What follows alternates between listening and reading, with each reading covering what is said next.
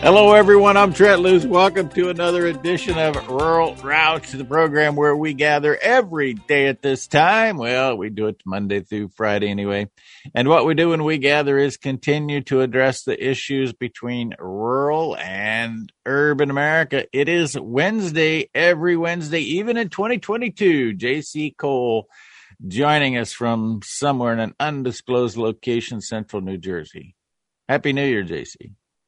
Thank you. Thank you, Trent. Happy New Year to you also. You know, I feel like we haven't spoken in over a year. Well, we have had several things happen already in the last week. We saw nearly, reported 600 plus homes burn in Colorado. I don't know the details, but last night, about 22 miles from my house, there must have been a pretty significant fire and a 50-mile-an-hour wind. Fire and wind are dangerous combinations. What have you been up to this year? They are, and that's just one good reason to be prepared, because unfortunately, we may have to exit the house with only 5 minutes notice. So you better have stuff organized or a plan.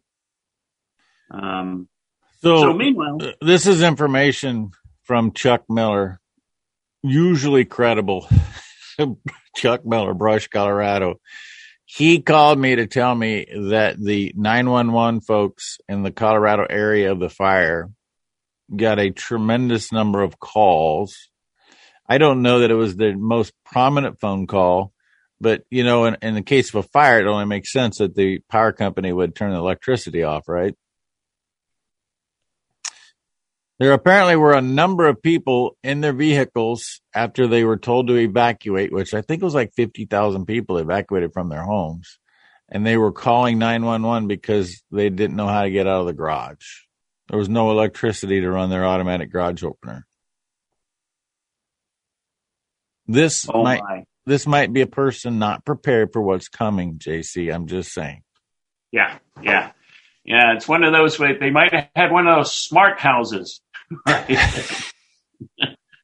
Right. That's not so smart to have. Yeah. Well, the smarter your house becomes, the more stupid you are. How's that? Yes. It's the dumbing down of the society. Yeah. Right. They do know that on all those electric garage openers, there's a safety valve that disables it, and you can. I know this is going to be a shocker. You can lift it by hand. So clearly, JC, if they're sitting in their garage calling 911 that they can't get out, the answer to your question would be no, they don't know that. Yes. Yeah. Which is again, it comes back to some of those basics of know your equipment. Yeah. Mm-hmm. Yeah. But at the same time, we feel for you that, 600 people don't have a home. Losing my home is not. It's pretty low on the priority list. That's just about as bad as there's worse things, but that's about as bad as it gets. Yeah, it is. It is. Not only your home, but all your memories, everything. Yeah, absolutely. Right.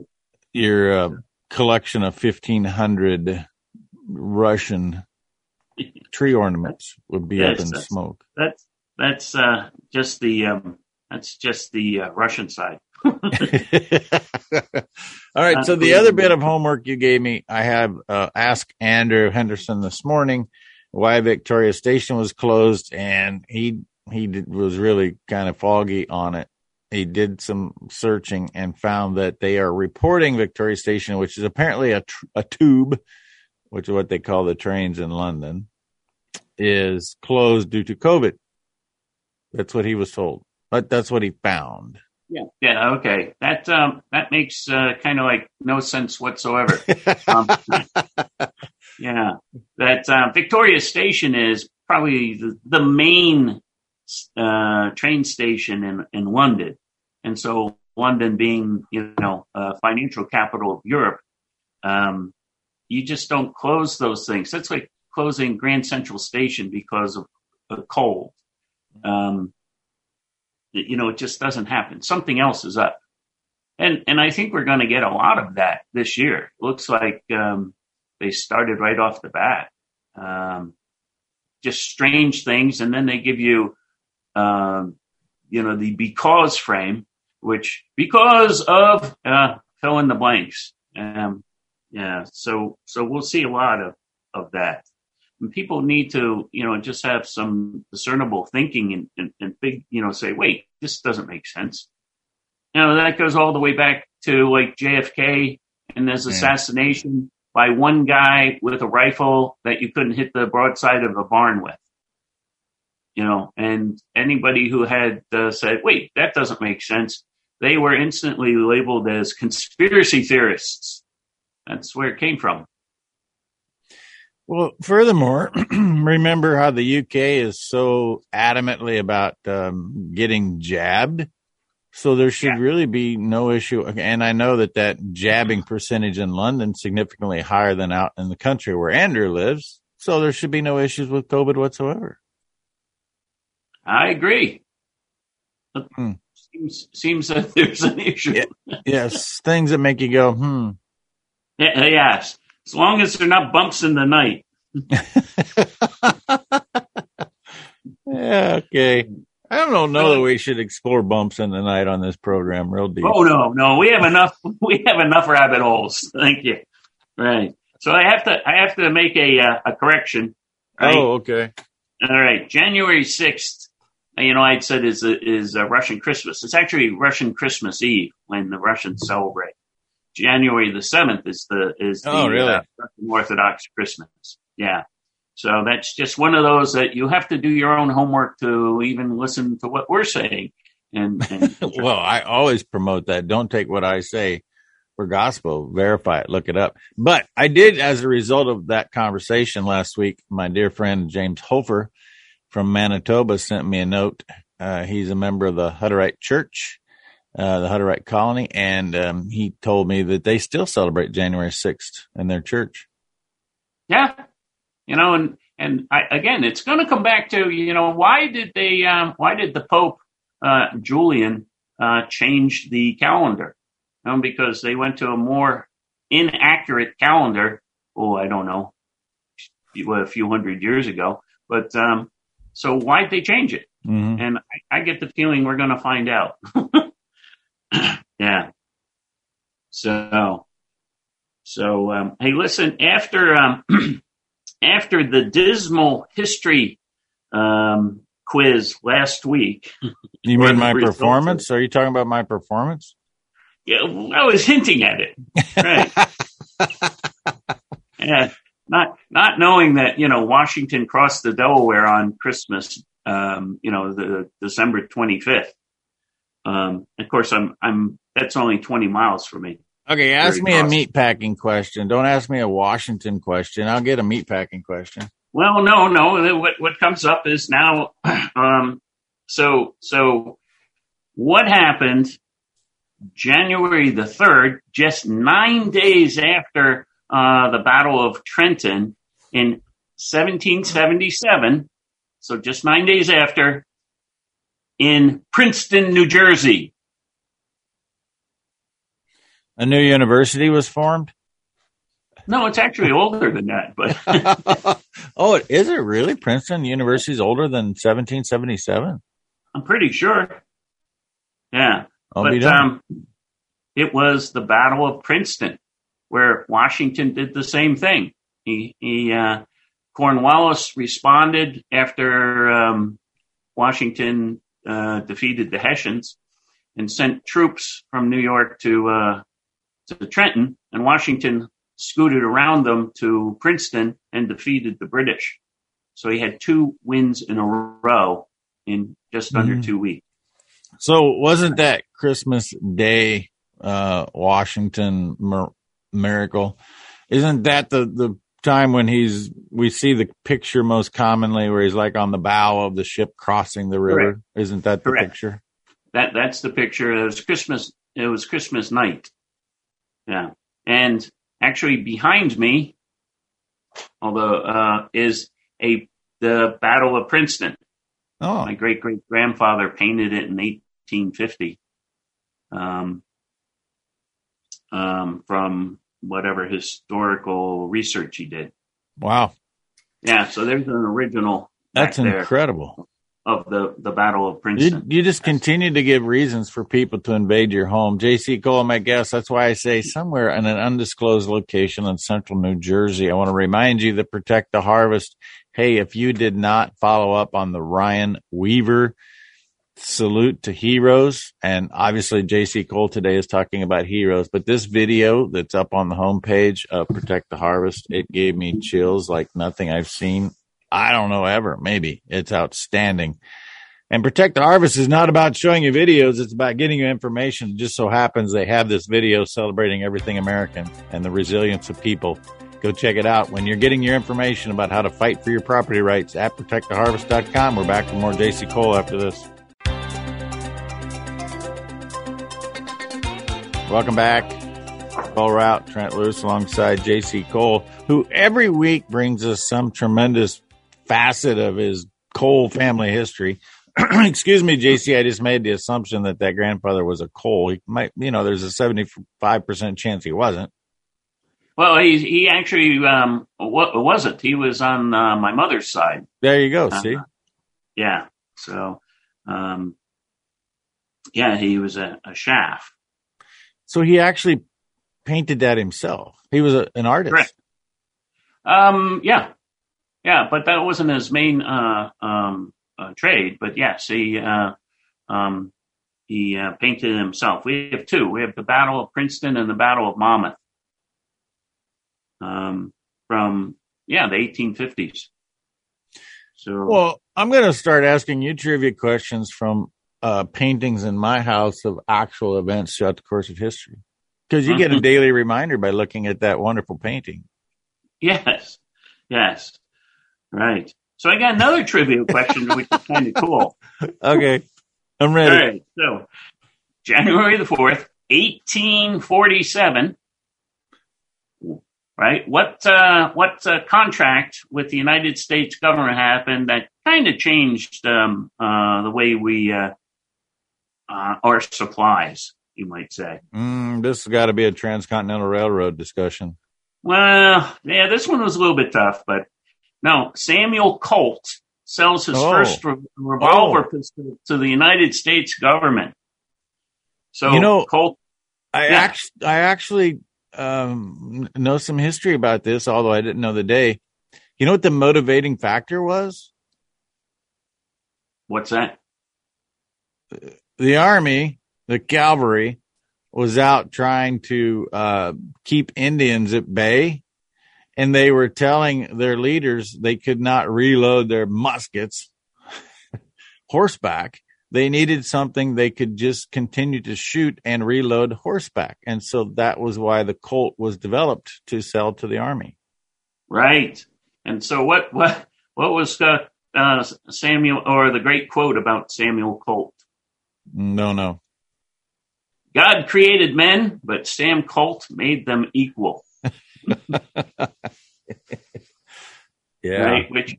And then what he actually had a quote himself.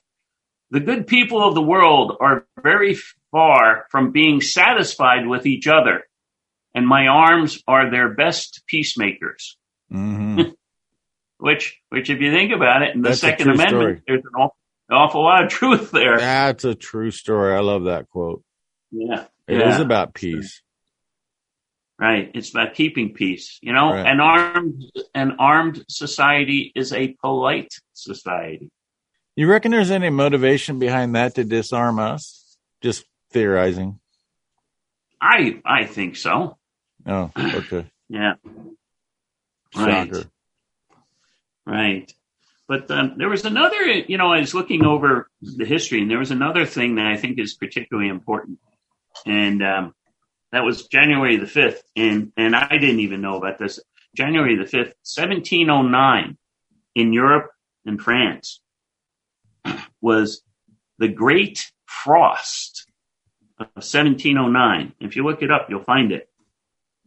That during the winter of 1709, an extreme cold snap occurred in Europe, and it remains the coldest European winter in the past 500 years. It was recorded down to, in Paris, minus 13 degrees Fahrenheit. And it lasted for, maybe 10 days. And what ended up happening was about 600,000 people in France died, which is about 3% of the population from the cold snap. And that the barns, the animals were dying because the barns, they couldn't keep them warm enough and they just froze to death.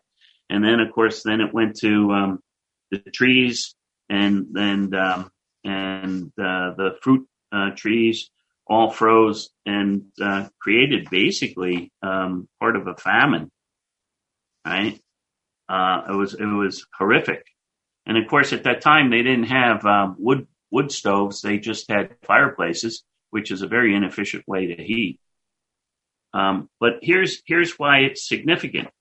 Modern climatologists have been unable to explain the causes of the winter, but have noted that it took place during a phase called the Maunder minimum, when unusually low sunspot activity was recorded.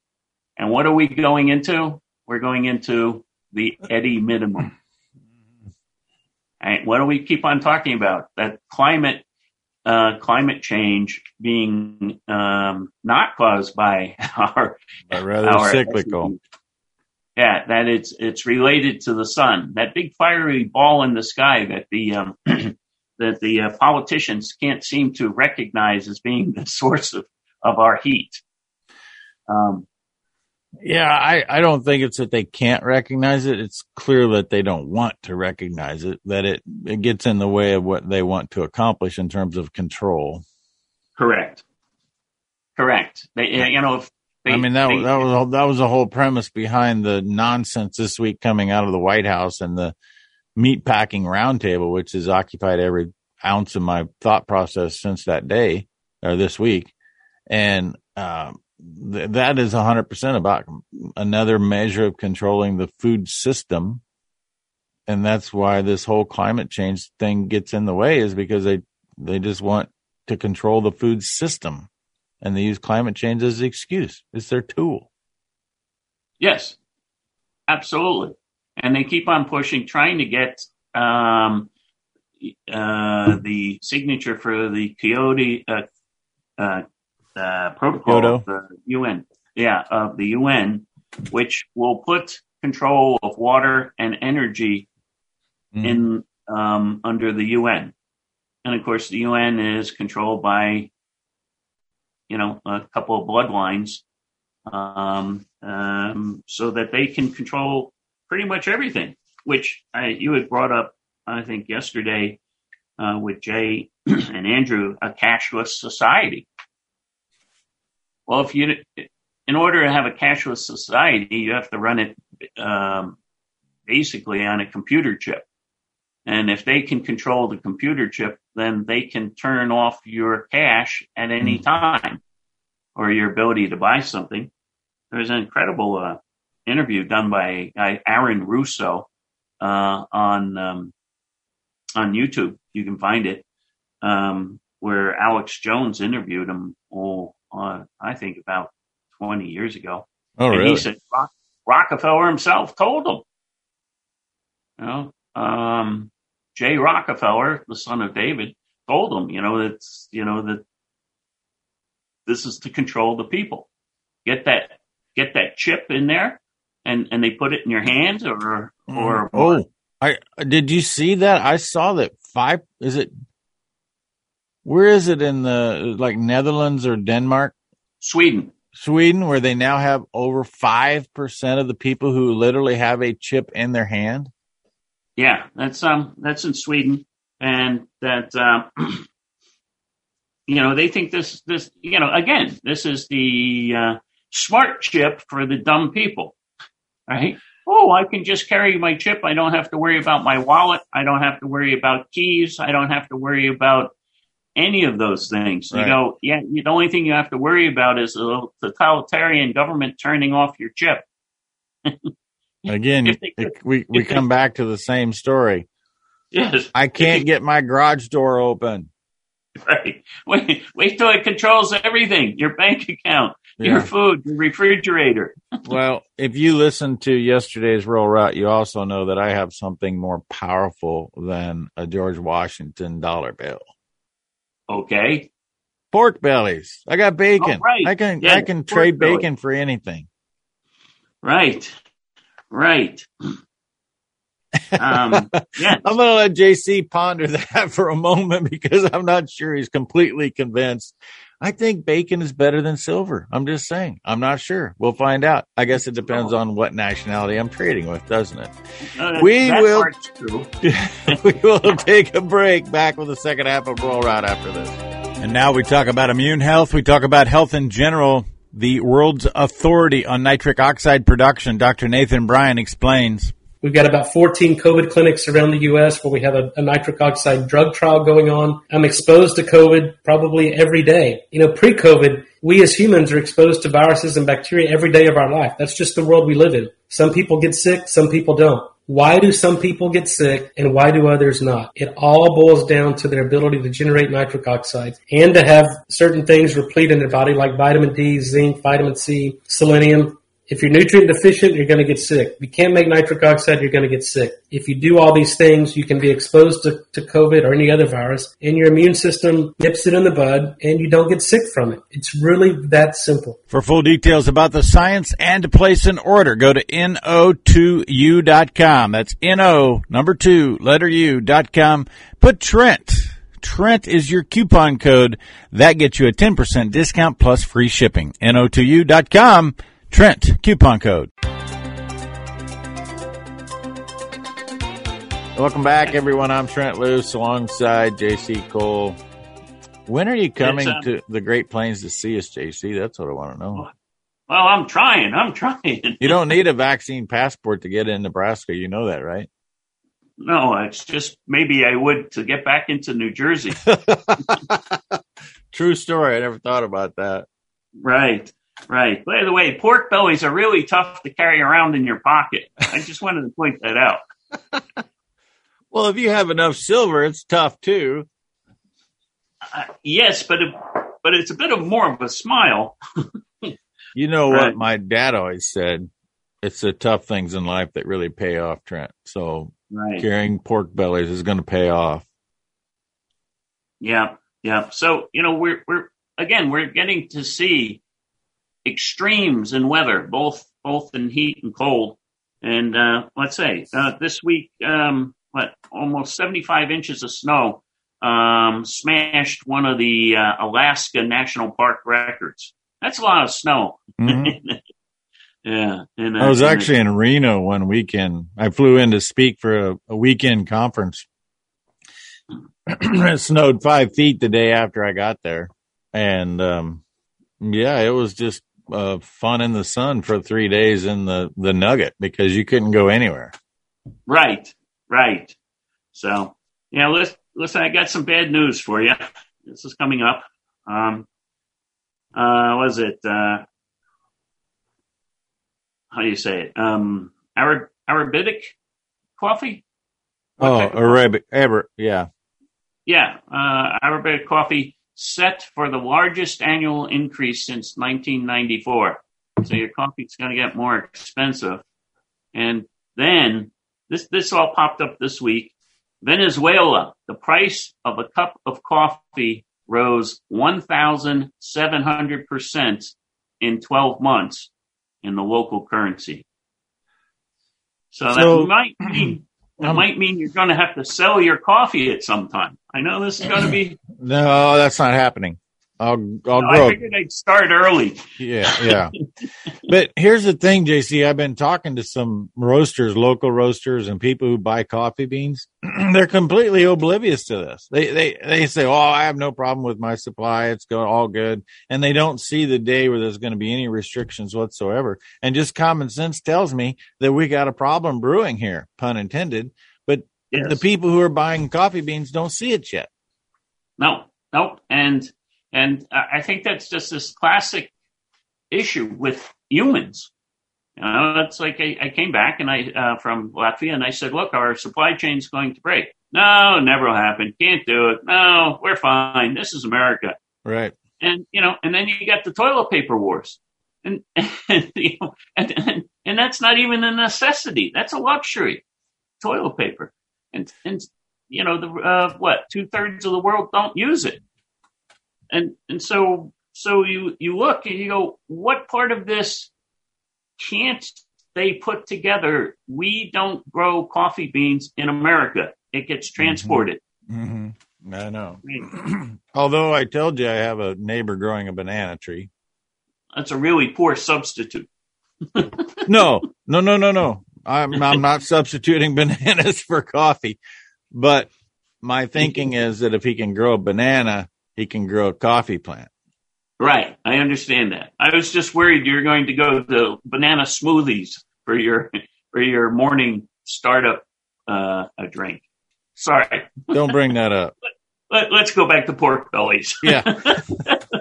Because my sister has a smoothie shop.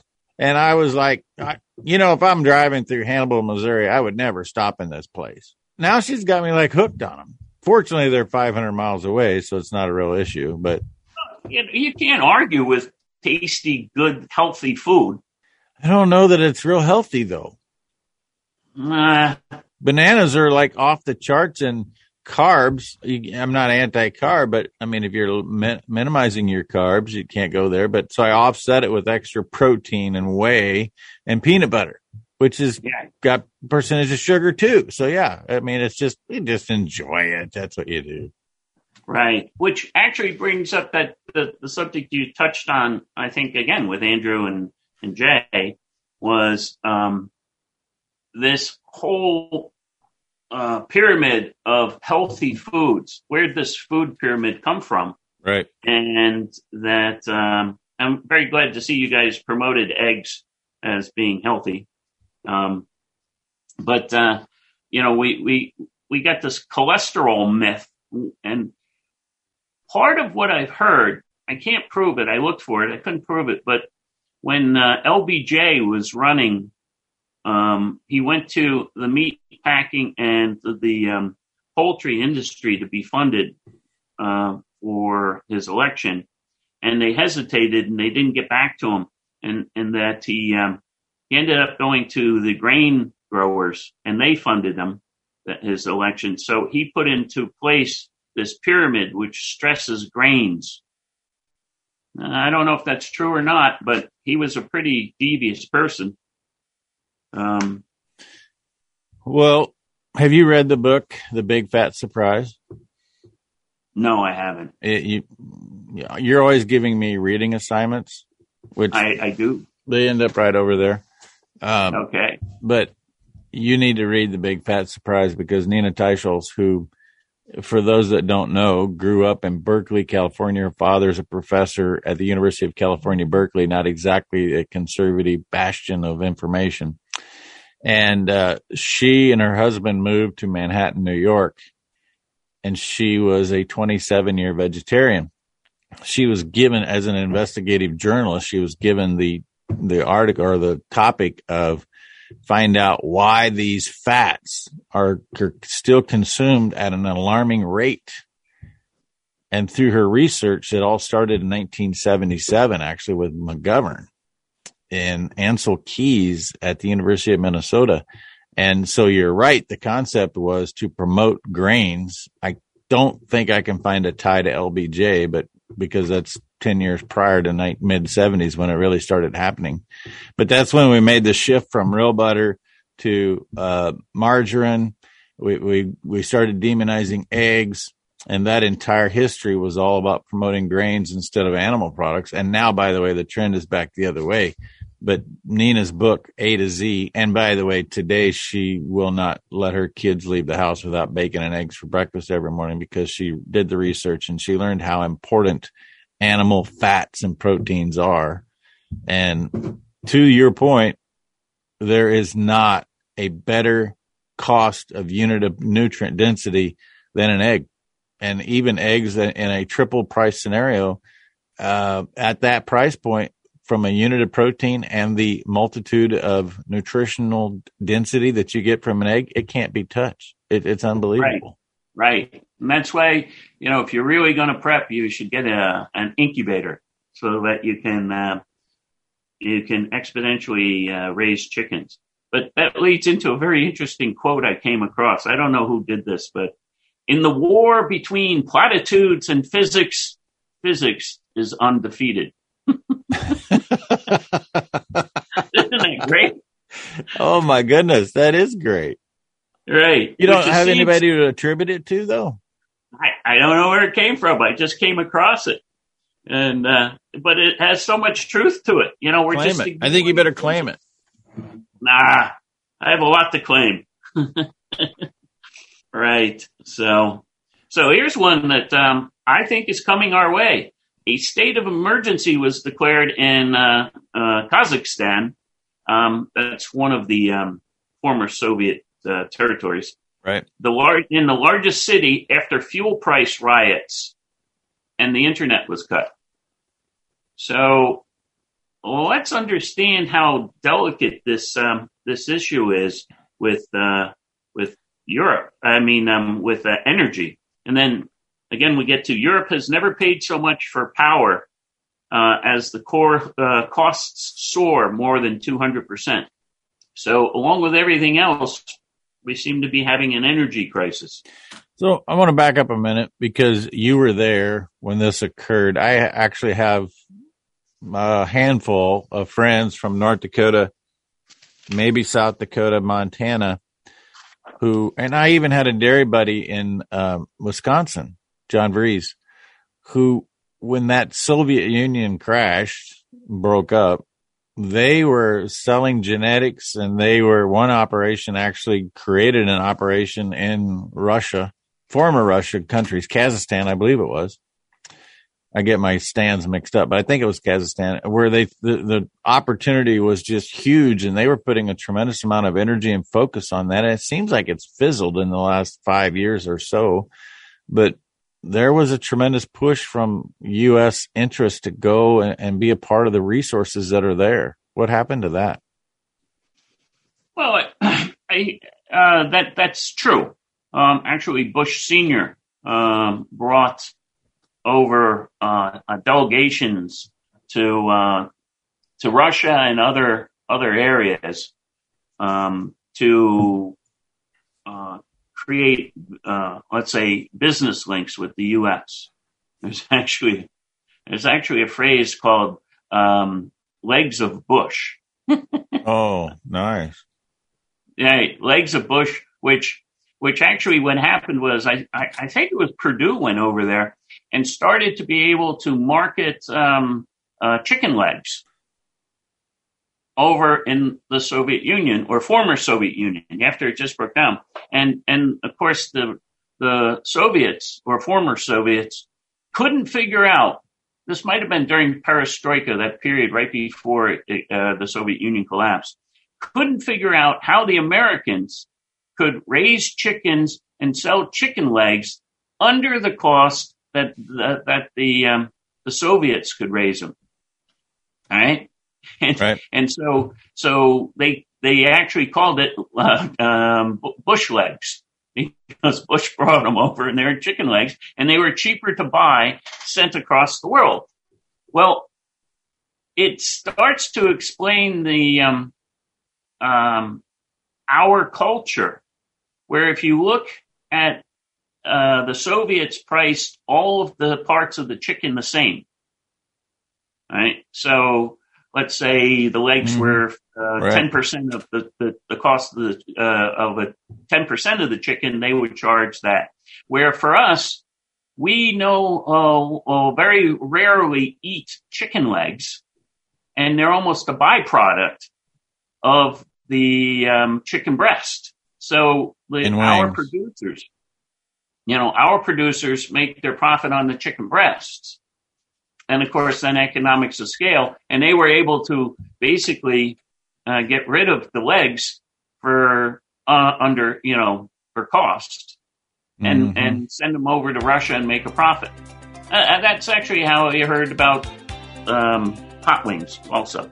Rural Route, J.C. Cole, one segment left after this. Welcome back. Rural Route, Trent Lewis alongside J.C. Cole. We went down that path of chicken legs so far. I feel the need to get you back on center, and that is the certified Piedmontese system of beef and tender beef, more tender than you'll ever get from a chicken leg, because I haven't been walking like a leg has.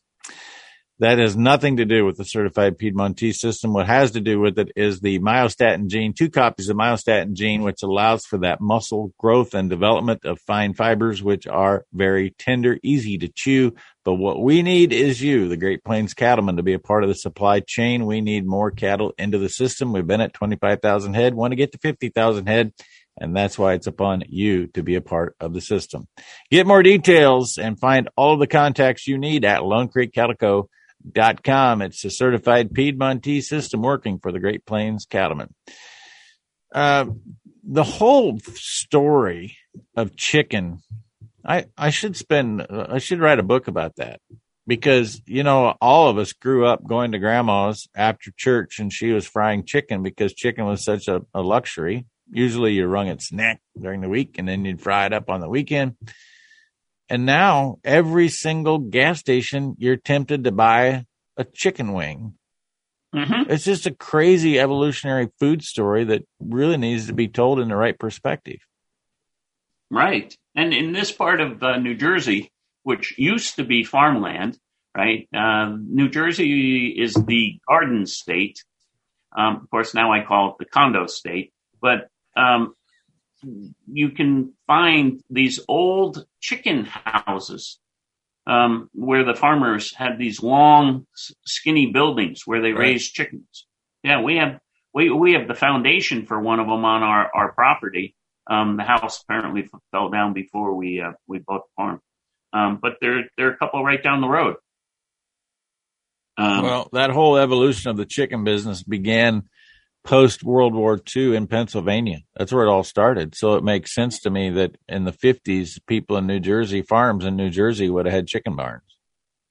Yes. And one of, I looked into it, we're in a very dangerous position because even for chickens, we're doing economics of scale where these buildings will have 4 million chickens in them. And they'll lay, 3.8 million or 3.6 million eggs a day. Right. Right. And the eggs aren't touched by human hand. They're completely processed where they're eventually put into egg cartons and sold. And that's 190,000 cartons of eggs.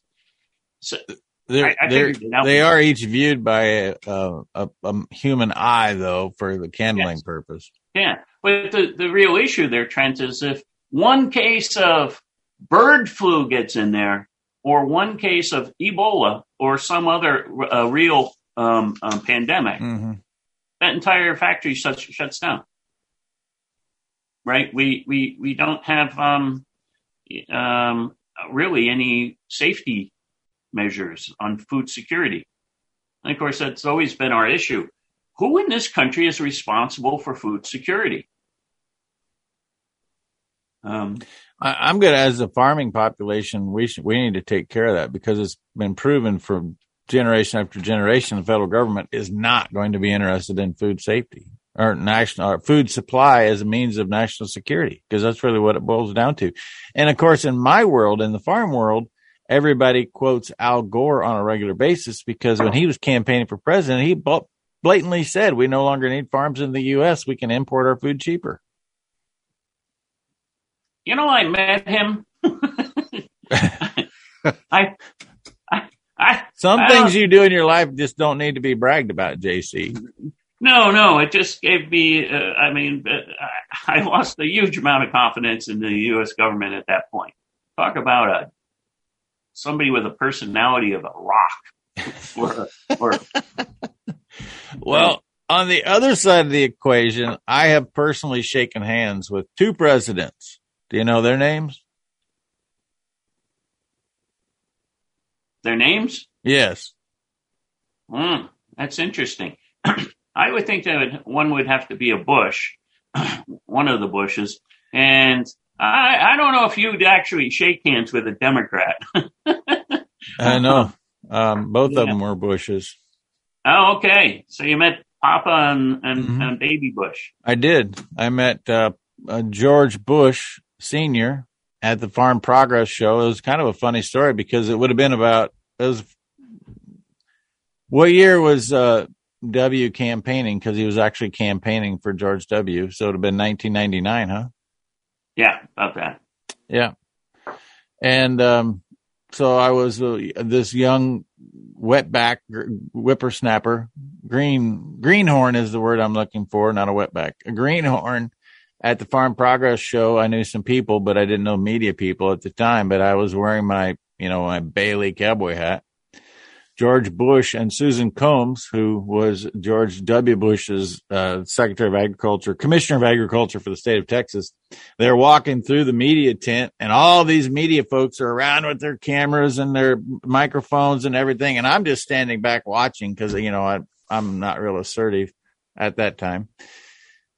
And all of a sudden, George Bush Sr. says, "Who's the guy in the hat?" So he comes over to say hi. And he signs my card for me. "You got something I can sign?" That's what he said. So that's not the personality of a rock. And no. So that was my very first business card that I was doing radio with. And it was actually called Radio Agnet. I still have the card. Excellent. And then in 2000 and 16 probably. Oh, no, it was September 21st, 2016, exactly. No, 2012. September 21st, 2012. It was a very memorable day for other reasons, not because George W. Bush came through our Wounded Warrior All-American Beef Battalion feed, and he was on a golf cart, and he come over and he said, "Who's the guy in the hat?" He wheeled his golf cart over to me, and would you believe, even though it had been 17 years, I reached in my billfold, I pulled out that card that his father had signed, and I said, "Well, you want to add to this collection?" And his exact words were, "Give it to me, I'll make it worth something." And he signs he signed his name below his father's name. So the only two I've met are Bush, and I have a picture and a laminated copy of that card, which I don't know if that's something I should brag about either, but it was an interesting story. Well, yeah, now, but I met Clinton. It just gets from bad to worse for you. No, I met Clinton in 94 in Latvia. Oh, I met, which I got to say, he is charismatic, and there's no doubt about that. And so I've got a picture with him and the board of directors. I also met her. That woman, right? Which Are you sure? I just dumbfounds me because he's Mr. Charming and charismatic, and she's a witch. Well, at least you're open-minded about it. You're subject to change. Right. I got a picture of me talking with her, and then I met George W. at a NATO meeting in Latvia. Oh yeah. And so I tried to keep a low profile, which of course doesn't work, Right. And the embassy sat me in the first row. I'm like, oh, I don't want to be here, right? Because all the Latvians are looking at him, going, "See, look, he's sitting in the first row." I know. So, there's something about this guy. That's me, right? JC, your whole role was bring economic development and business activity from the United States to Latvia. You have to meet the presidents. That's true. And then after President Bush gives his speech, he walks down to the crowd in the first row, and he beelines it right to me. and I'm like, I'm playing with my camera, and I look up to see the president walking right to me, and he sticks out his hand and says, "Hi, George Bush. Nice to meet you." And, and then at that point, everybody in the room is looking and they're like, oh man, they're never going to believe this. Wait a minute. Yeah. Is there a picture of that? There's not a picture of that because the camera was in my hand. But okay, so there's a picture of you talking to Hillary, but no picture of you talking to George W. This is problematic. That part's true. But in that same picture, I turn around. I have two generals, a 3-star and a 1-star, sitting behind me, and I'm like, this is not looking good, And I look to my right, and in the second row, there's Zygmunt Brzezinski. I'm like, oh no! Nice, the man, right? And he's like number 2 to, or was number 2 to Kissinger. As far as world politics. Yeah. Right. Yeah. So. And this was the moment when Hillary was there, not George W. No, that was 1994 when Hillary was there, and then Zygmunt Brzezinski was there, and I think it was about 2000 and. So during Bush's presidency. Yes, during his presidency. Got it. Right.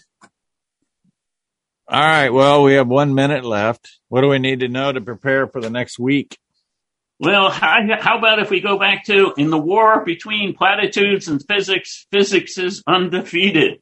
Right? So it'll be hard to top that. Stay focused on physics. Stay focused on the science, the real science. Get ready because we've got a storm coming. It's here on energy and food and of course the control of our country. Yeah, and be prepared and know how to open your garage door without the electricity being on. That's the moral of the story. We've successfully journeyed down the road connecting rural and urban America for yet another day.